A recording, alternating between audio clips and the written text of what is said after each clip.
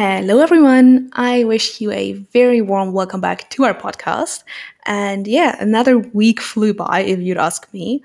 And a lot of things happened in Ukraine that we are going to talk about today. Of course, the Russian military buildup in the east of Ukraine and the rising tensions, therefore, will be a central topic of today's episode. But of course, we also have other topics that happened this week. Well, I'm Rika, and this is a podcast of Promote Ukraine. And this series is called Ukraine Up to Date. And we bring out this podcast every week, most of the time on Mondays, where we put together the most interesting, relevant, and important topics and events about Ukraine and talk a little bit about it. So, in case you want to stay on top of things that are happening in and around Ukraine, don't worry, we keep you up to date. And without further ado, let's start with this week's hot topics. The dangerous situation near the eastern borders of Ukraine and from the side of Crimea eased somewhat after President Biden's phone call to Vladimir Putin. Russian troops remain concentrated, and according to Ukrainian intelligence data, their size will even increase by the end of April. But the likelihood of their use in large-scale actions against Ukraine has decreased significantly, even though it was not very high to begin with.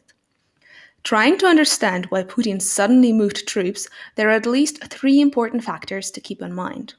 So, first, the Kremlin failed to force President Zelensky to implement the Minsk agreements on its own terms, which Russia hoped for after the change in Ukrainian leadership and the proclaimed course towards peace. Second, last year and the beginning of this current year were marked by a sharp, even under Russian standards, toughening of the regime due to the procedures for consolidating the eternal status of the Russian president amid decline in support and a sudden surge of protest in the allied Belarus, which only yesterday was a model of stability and total loyalty to Lukashenko. Those factors certainly did not contribute to the peace-loving and liberalizing policies of the Kremlin. And third, perhaps most important aspect, is the new White House administration that is overtly hostile towards Putin. Sanctions over all things, which Trump apologized, were guaranteed to Russia, as was the resumption of intensive US relations with NATO partners. The Russian leadership faced the problem of how to react to the new American policy while indicating a strong position. Obviously, they decided to press on the most vulnerable point, well, the Ukrainian one. It is very difficult to describe Russia's actions as successful. Politicians, the military, and diplomats at the highest levels in the EU, NATO, G7, and individual states quickly liven up, reassuring Ukraine of their support and calling on the Russian leadership to end this dangerous game. At the same time, consultations were held between the Allies and Ukraine on the necessary assistance. The West, and not only the West, if we recall the position of Turkey, sided with Ukraine. Biden's phone calls, first to Zelensky and later to Putin, crowned these urgent mobilization actions. After that, the president of Ukraine had talks with Macron and Merkel, but the aggravation started to abate after the direct involvement of the US president in the process. If the Kremlin's goal was to force Biden to be the first to make contact, Putin received the most expensive call ever, given the cost of large-scale movements of military units and equipment. Indeed, Washington offered Putin a meeting, and in the two-day pause that separated the offer from the announcement of a new wave of sanctions, many made triumphant statements that Biden allegedly backed down and Putin was stronger and stuff like that. But the sanctions package turned out to be so serious and so painful that talks about a weak Biden quickly stopped. Restrictions were imposed on Russian organizations and citizens over Russia's interference in the 2020 presidential election, the cyber attack on US government agencies, and an agreement with the Taliban to attack US troops. 6 technology companies involved in the cyber attacks, 16 individuals, and as many legal entities involved in the disinformation campaign, as well as organizations and individuals involved in the construction of the Crimean Bridge, are now under sanctions. Moreover, the sanctions will also apply to family members of persons subjected to sanctions, including adult children. 10 Russian diplomats will be expelled from the United States as well. But most importantly, American investors are prohibited from working with Russian government securities that will be issued after the 14th of June. This practically kills the possibility for the Russian government to borrow money in the foreign market in the future. According to experts, this is the most powerful blow, the force of which will be felt over time. Commenting on the move, Biden said modestly that he had chosen the softest version of sanctions so far because he wanted to stabilize and normalize relations with Russia. But if Russia does not change its policy, he is ready to take further action, as he said. In the summer, the President of the United States is ready to hold a summit with Putin in one of the European countries. Well, why not? By then, by the way, the second round of sanctions over Alexei Navalny's poisoning will be launched. To evade them, Russia must commit to stopping the use of chemical weapons and allow inspections at its production sites. It is hard to imagine that Russia will accede to these conditions, though. Thus, the Kremlin upped its stakes in a major game with the West by threatening Ukraine.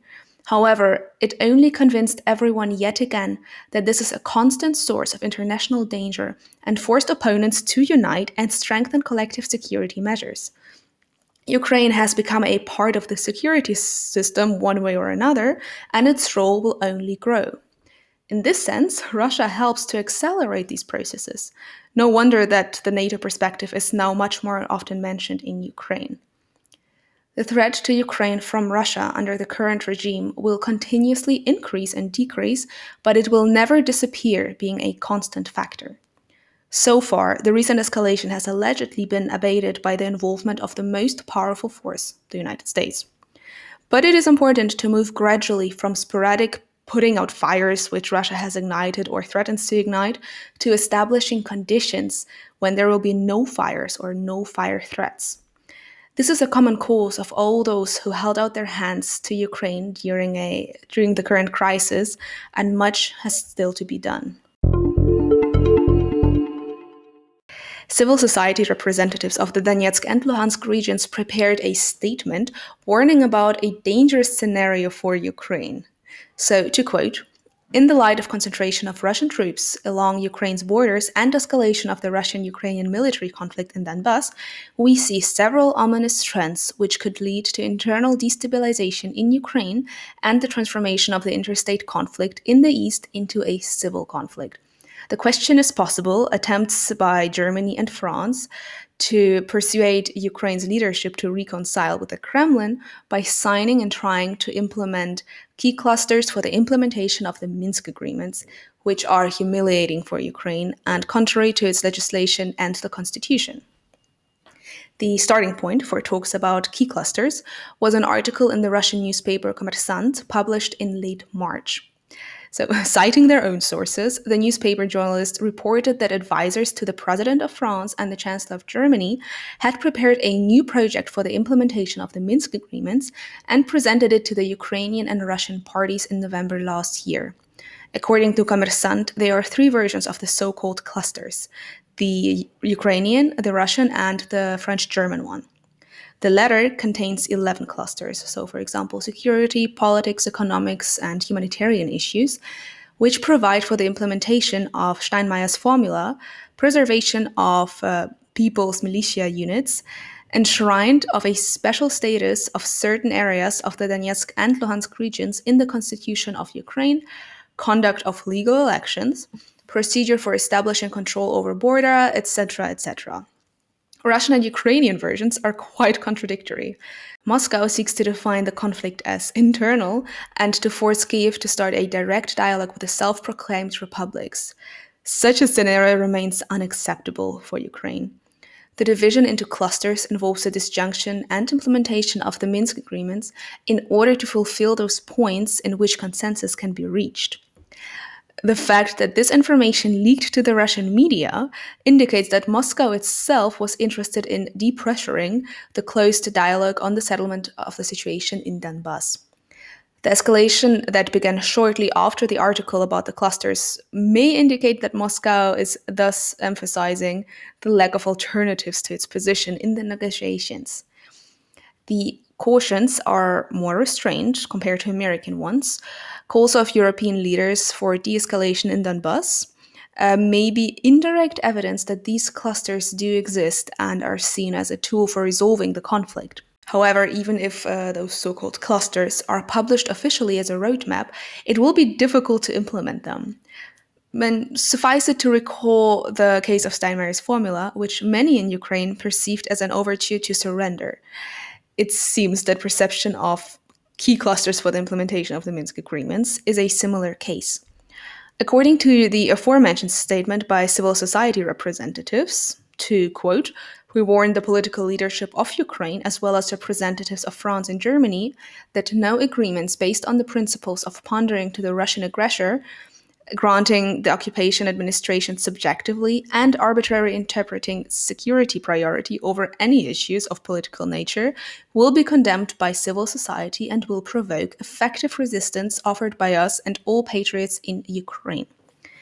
So, another search for a compromise with the separatists on Russian terms could turn into a political crisis inside the country. A group of Russian Special Forces soldiers, led by Colonel Igor Girkin, made on the 13th of April 2014, which is, by the way, Palm Sunday, a harbinger of war. Today, however, blood continues to be shed, and Putin and his entourage threaten to spill even more blood by deploying troops on the Ukrainian border, largest ever seen since World War II. Ambassador Extraordinary and Plenipotentiary of Ukraine to the Republic of Austria, Alexander Scherba, wrote this in an article for the Die Presse media outlet. So, as the diplomat emphasizes, to quote, the whole world is wondering whether Putin will attack openly and in full force this time. I hope this is not the case. I hope he understands that he will face anything but blitzkrieg in Ukraine. Meanwhile, Timofey Sergeytsev, a political strategist close to the Kremlin, published an article about the collective guilt of the Ukrainian people towards Russia and called for punitive actions against the Ukrainian population in military tribunals after the occupation starts. The demons of this war do not sleep, they want another feast. And as he recalled, Girkin and his militants attacked a group of Ukrainian officers in the outskirts of the Ukrainian city of Slavyansk in 2014, killing Bilichenko, who became the first victim of hostilities in Donbass. To quote again, within hours, the whole of Ukraine listened to the conversation between Girkin and his curator from Moscow, Alexander Borodai, intercepted by the security service of Ukraine. Both of them did not conceal their enthusiasm. Girkin reported that he had minced someone outstanding, and he said minced as if Bilichenko was a piece of meat and not a man. In response, Borodai greeted him, saying that Girkin had celebrated the holiday well. And then he added, do you have someone who speaks with a Ukrainian accent? Let this person give a comment to journalists and demand the federalization of Ukraine. And so go Girkin and Borodai to Russian FSB officers, Moscow residents, unable to even imitate the Ukrainian accent, became the founders of the so-called Donetsk People's Republic. Borodai became prime minister, and Girkin joined a little later as a defense minister. Thus, the war began, which some people still call civil. So, in the opinion of Scherba, that demonic conversation between Borodai and Girkin already revealed the most important features of this war, which is deception, cruelty, and meanness. The Minister of Foreign Affairs of Ukraine, Dmytro Kuleba, met with U.S. Secretary of State Antony Blinken during a working visit to Brussels on the 13th of April. The chiefs of Ukrainian and U.S. diplomacy discussed in detail all aspects of Russia's escalation ongoing in the temporarily occupied territories of Ukraine, along the Ukrainian-Russian border, and in the information space. To quote Kuleba, Russia is pulling troops not just to the border with Ukraine, but in fact to the border of the democratic world. There is no democracy beyond it, thousands of kilometers to the north and east. In fact, Ukraine has been defending itself and the democratic world from the aggression of authoritarian Russia for more than 7 years already. And the Secretary of State assured that the United States continued to stand firm on the side of Ukraine in its oppression to Russian aggression and the struggle to restore its sovereignty and territorial integrity.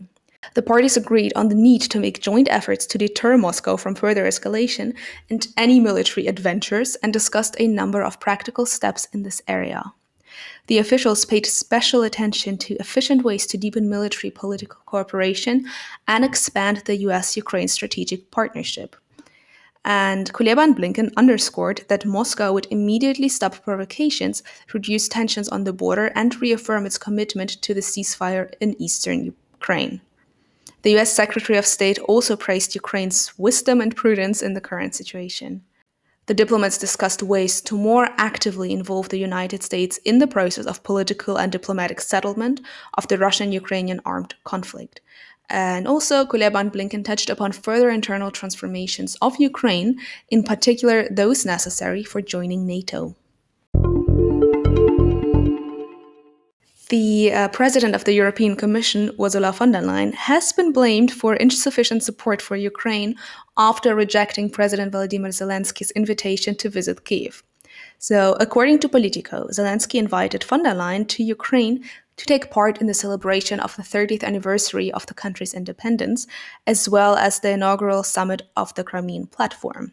In response, though, the president of Ukraine received a refusal signed by her cabinet chief, Björn Seibert, not by the European Commission president herself, as required by protocol. The publication emphasizes that the decision caused a stir among EU diplomats. According to them, rejecting such an invitation could raise doubts about von der Leyen's commitment to demonstrating support for Ukraine at a time when Russia is amassing troops on its western borders and in Crimea. It is noted that the reason for rejecting the invitation was an overly busy agenda of the president of the European Commission. However, this moment raised questions as the events in Kyiv are set for the 23rd and 24th of August, a time when Brussels and the EU institutions are all but shuttered for summer holidays. The Commission's chief spokesman, Eric Mama, declined to comment on the letter. Politico journalists believe that von der Leyen's refusal highlights the frayed relations and differing approaches to foreign policy between the European Commission president and the European Council president, Charles Michel. Last month, while visiting the line of contact in Donbass, he promised to make every effort to take part in the events in Ukraine scheduled for August. Some EU officials said von der Leyen's decisions not to make a visit to Ukraine complicated efforts to schedule an EU-Ukraine Council meeting, which was expected to be held during the independence celebration.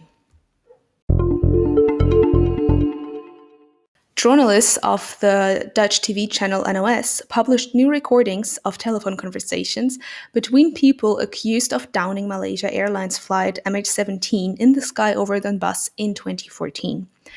The talks were intercepted by Ukrainian special services, and mostly they concern Sergei Dubinsky, who in the summer of 2014 was the deputy defense minister of the so-called DPR, and Girkin and former lieutenant colonel of the Russian airborne troops, Oleg Pulatov. Journalists note that the military and political influence of the Russian Federation on militants had increased in early July. On the evening of the 4th of July, an identified man called Dubinsky and warned that someone from Moscow had arrived in the territories not controlled by the Ukrainian government on that day, and that the political leadership of the pseudo-republics could be replaced. In the same conversation, Dubinsky makes it clear that military and strategic decisions are also adopted in Moscow. In a conversation with Girkin, he says that Moscow did not allow militants to leave Slavyansk. Later, the decision to withdraw was still made. On one of the recordings, Pulatov and Dubinsky say that militants need good air defense, not tanks. And to quote, "If they are delivered at night, you will get BUKM right away. And we have no other recourse but to hope for BUK," Dubinsky tells Pulatov during the conversation. Later, he calls Pulatov again and says, to quote, "MOL," which is, I think, militant Leonid Karchenko, "is going to drag BUKM to you now. It should be replaced near Pervomaisk." On the 17th of July, Dubinsky was told that militants had allegedly shot down a Ukrainian fighter, but it was later revealed that a passenger jet had fallen to the ground. On a recording, Pulatov states that a Ukrainian military aircraft allegedly shot down the Boeing, and then militants shot down the Ukrainian fighter. Later, this version was repeatedly voiced by Russian propagandists, and then it formed the basis of the position of the Russian Ministry of Defense. However, the Dutch Safety Board claims that there were no other aircraft near flight MH17. After the information about the downing of the passenger jet was confirmed, Dubinsky ordered Karchenko to urgently take the Buk missile system away to Russia. And as a reminder, the Malaysia Airlines flight MH17 en route from Amsterdam to Kuala Lumpur was shot down over the Donetsk region on the 17th of July 2014, and unfortunately all 298 people on board died. The cause of the accident was investigated by the Joint Investigation Team, the GIT, which consists of representatives of Ukraine, the Netherlands, Belgium, Australia, and Malaysia. In September 2016, GIT published the findings confirming that the jet was shot down by a missile fired from the Buk system, and later announced that it belonged to the 53rd Anti-Aircraft Missile Brigade of the Russian Armed Forces stationed in Kursk. On the 19th of May 2019, GIT officially named 4 suspects believed to be involved in the downing of flight MH17, the Russians Igor Girkin, Sergei Dubinsky, Oleg Pulatov, and Ukrainian Leonid Karchenko. And we do have that video on our website on promoteukraine.org, and I will also put a link for you in the description. On Friday, the 16th of April, President of Ukraine Volodymyr Zelensky and the First Lady, Olena Zelenska, arrived in France on a working visit. According to the president's press service, Zelensky will meet with President of France, Emmanuel Macron, in Paris. The German Chancellor Angela Merkel is also expected to join them via video conferencing. And this information was also confirmed by the German government spokesperson, Steffen Seibert. On the eve of the visit, Zelensky gave an interview to Le Figaro saying he hopes that the French president will unblock the Normandy format. So, to quote Zelensky, "It seems to me that the Normandy format was in a coma. Then we managed to meet at the end of 2019, and indeed I saw that a heart of this format, if to stick to the allegory, is beating and a pulse is felt. But now we see that the format has health problems because one organ does not want to work. We need support here, primarily from Mr. Macron, and then let's hope there will be a desire from Russia. Because now, no matter what Russia or its representatives in the Trilateral Contact Group in Minsk say, I know for sure that they block everything." And he also called for Ukraine's accession to the European Union and NATO. And to quote him again, "Europe's security depends on Ukraine's security. Our country has suffered many casualties. We cannot remain in the waiting room of the EU and NATO indefinitely. Ukraine has long deserved to leave it. It is time to intensify work to invite us to join the EU and NATO." And according to him, Emmanuel Macron, as well as Angela Merkel and the European Council President, Charles Michel, have helped Ukraine a lot, especially by imposing sanctions against Russia. So, Russia announced the closure of part of the Black Sea areas towards the Kerch Strait for warships and state vessels of other countries from next week to October 2021 under the pretext of military exercises. To read a statement by the Ministry of Foreign Affairs of Ukraine, such actions of the Russian Federation are another attempt in violation of the norms and principles of international law to usurp the sovereign rights of Ukraine as a coastal state because Ukraine has a right to regulate navigation in these areas of the Black Sea. The ministry also considers the step a gross violation of the right to freedom of navigation guaranteed by the UN Convention of the Law of the Sea. According to the convention, the Russian Federation must not obstruct or impede transit through the international strait towards the ports in the Sea of Azov. And to quote the diplomats again, against the background of the continuing buildup of its military presence along the border with Ukraine on land, Russia has intensified its escalation at sea. It redeploys warships from the Caspian Sea and strengthens its military potential in the Azov Black Sea region, and despite the lack of legal grounds, decided to close this area to warships of other countries, including Ukraine. The behavior of the Russian side testifies to lack of any intention on its part to abandon the aggression against Ukraine using military and hybrid methods. The Ministry of Foreign Affairs of Ukraine strongly condemns the actions of the Russian Federation and demands immediate cancellation of the decision on illegal closure of certain water areas of the Black Sea. And to quote the Foreign Ministry again, "We call on international partners to step up political and diplomatic pressure on the aggressor state to make it cancel the decision on closure of water areas and stop the escalation in the Azov Black Sea region." Officers of the Russian Federal Security Service, or in short the FSB, detained Ukrainian consul Alexander Sasanyuk in St. Petersburg. He is accused of, I quote, obtaining confidential information from the database of law enforcement agencies and FSB. This was reported by the FSB Public Relations Center, noting that the Ukrainian diplomat met with a Russian citizen. Both were detained during the transmission of classified information. To quote the Russians again, "This activity is incompatible with the status of a diplomatic mission representative and implies a clear hostility towards the Russian Federation," also adding that they plan to take measures in accordance with international law in relation to the Ukrainian diplomat. Meanwhile, the Ministry of Foreign Affairs of Ukraine expressed its indignation over the incident. Ministry spokesperson Oleg Nikolenko said in a comment to BBC Ukraine that the actions by Russian security forces were another provocation against the background of Russia's destabilizing behavior. And the diplomat also added that the Ukrainian consul was detained for only a few hours. To quote Nikolenko, "He currently stays in a Ukrainian diplomatic mission. The circumstances of the detention are being clarified.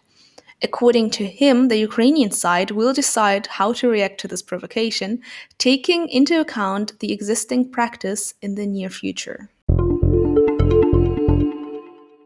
The Czech Republic made a decision to expel 18 diplomats of the Russian embassy in Prague who were identified as Russian intelligence officers.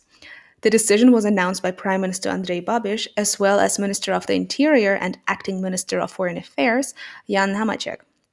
According to Hamáček, Russian Ambassador Zmievsky was informed about the decision of the Czech side. Now, 18 employees of the Russian diplomatic mission have to leave the country within 48 hours. Babiš also said that the Czech security forces believed that members of the Russian secret services had been involved in the explosion of ammunition depots in Vretice. I'm sorry for my pronunciation. Police placed 2 men with Russian passports who were in Prague and Moravia in October 2014 on the wanted list.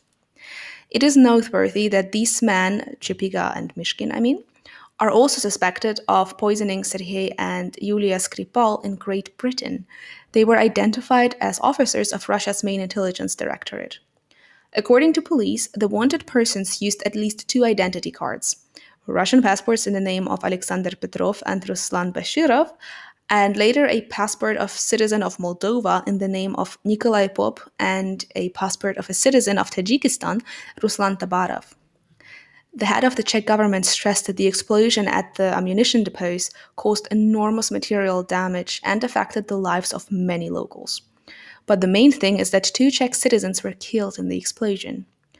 According to Czech media reports, the explosion of depots at Vrbětice complex, organized by Russian agents, was most likely carried out to disrupt the supply of weapons, including those to Ukraine.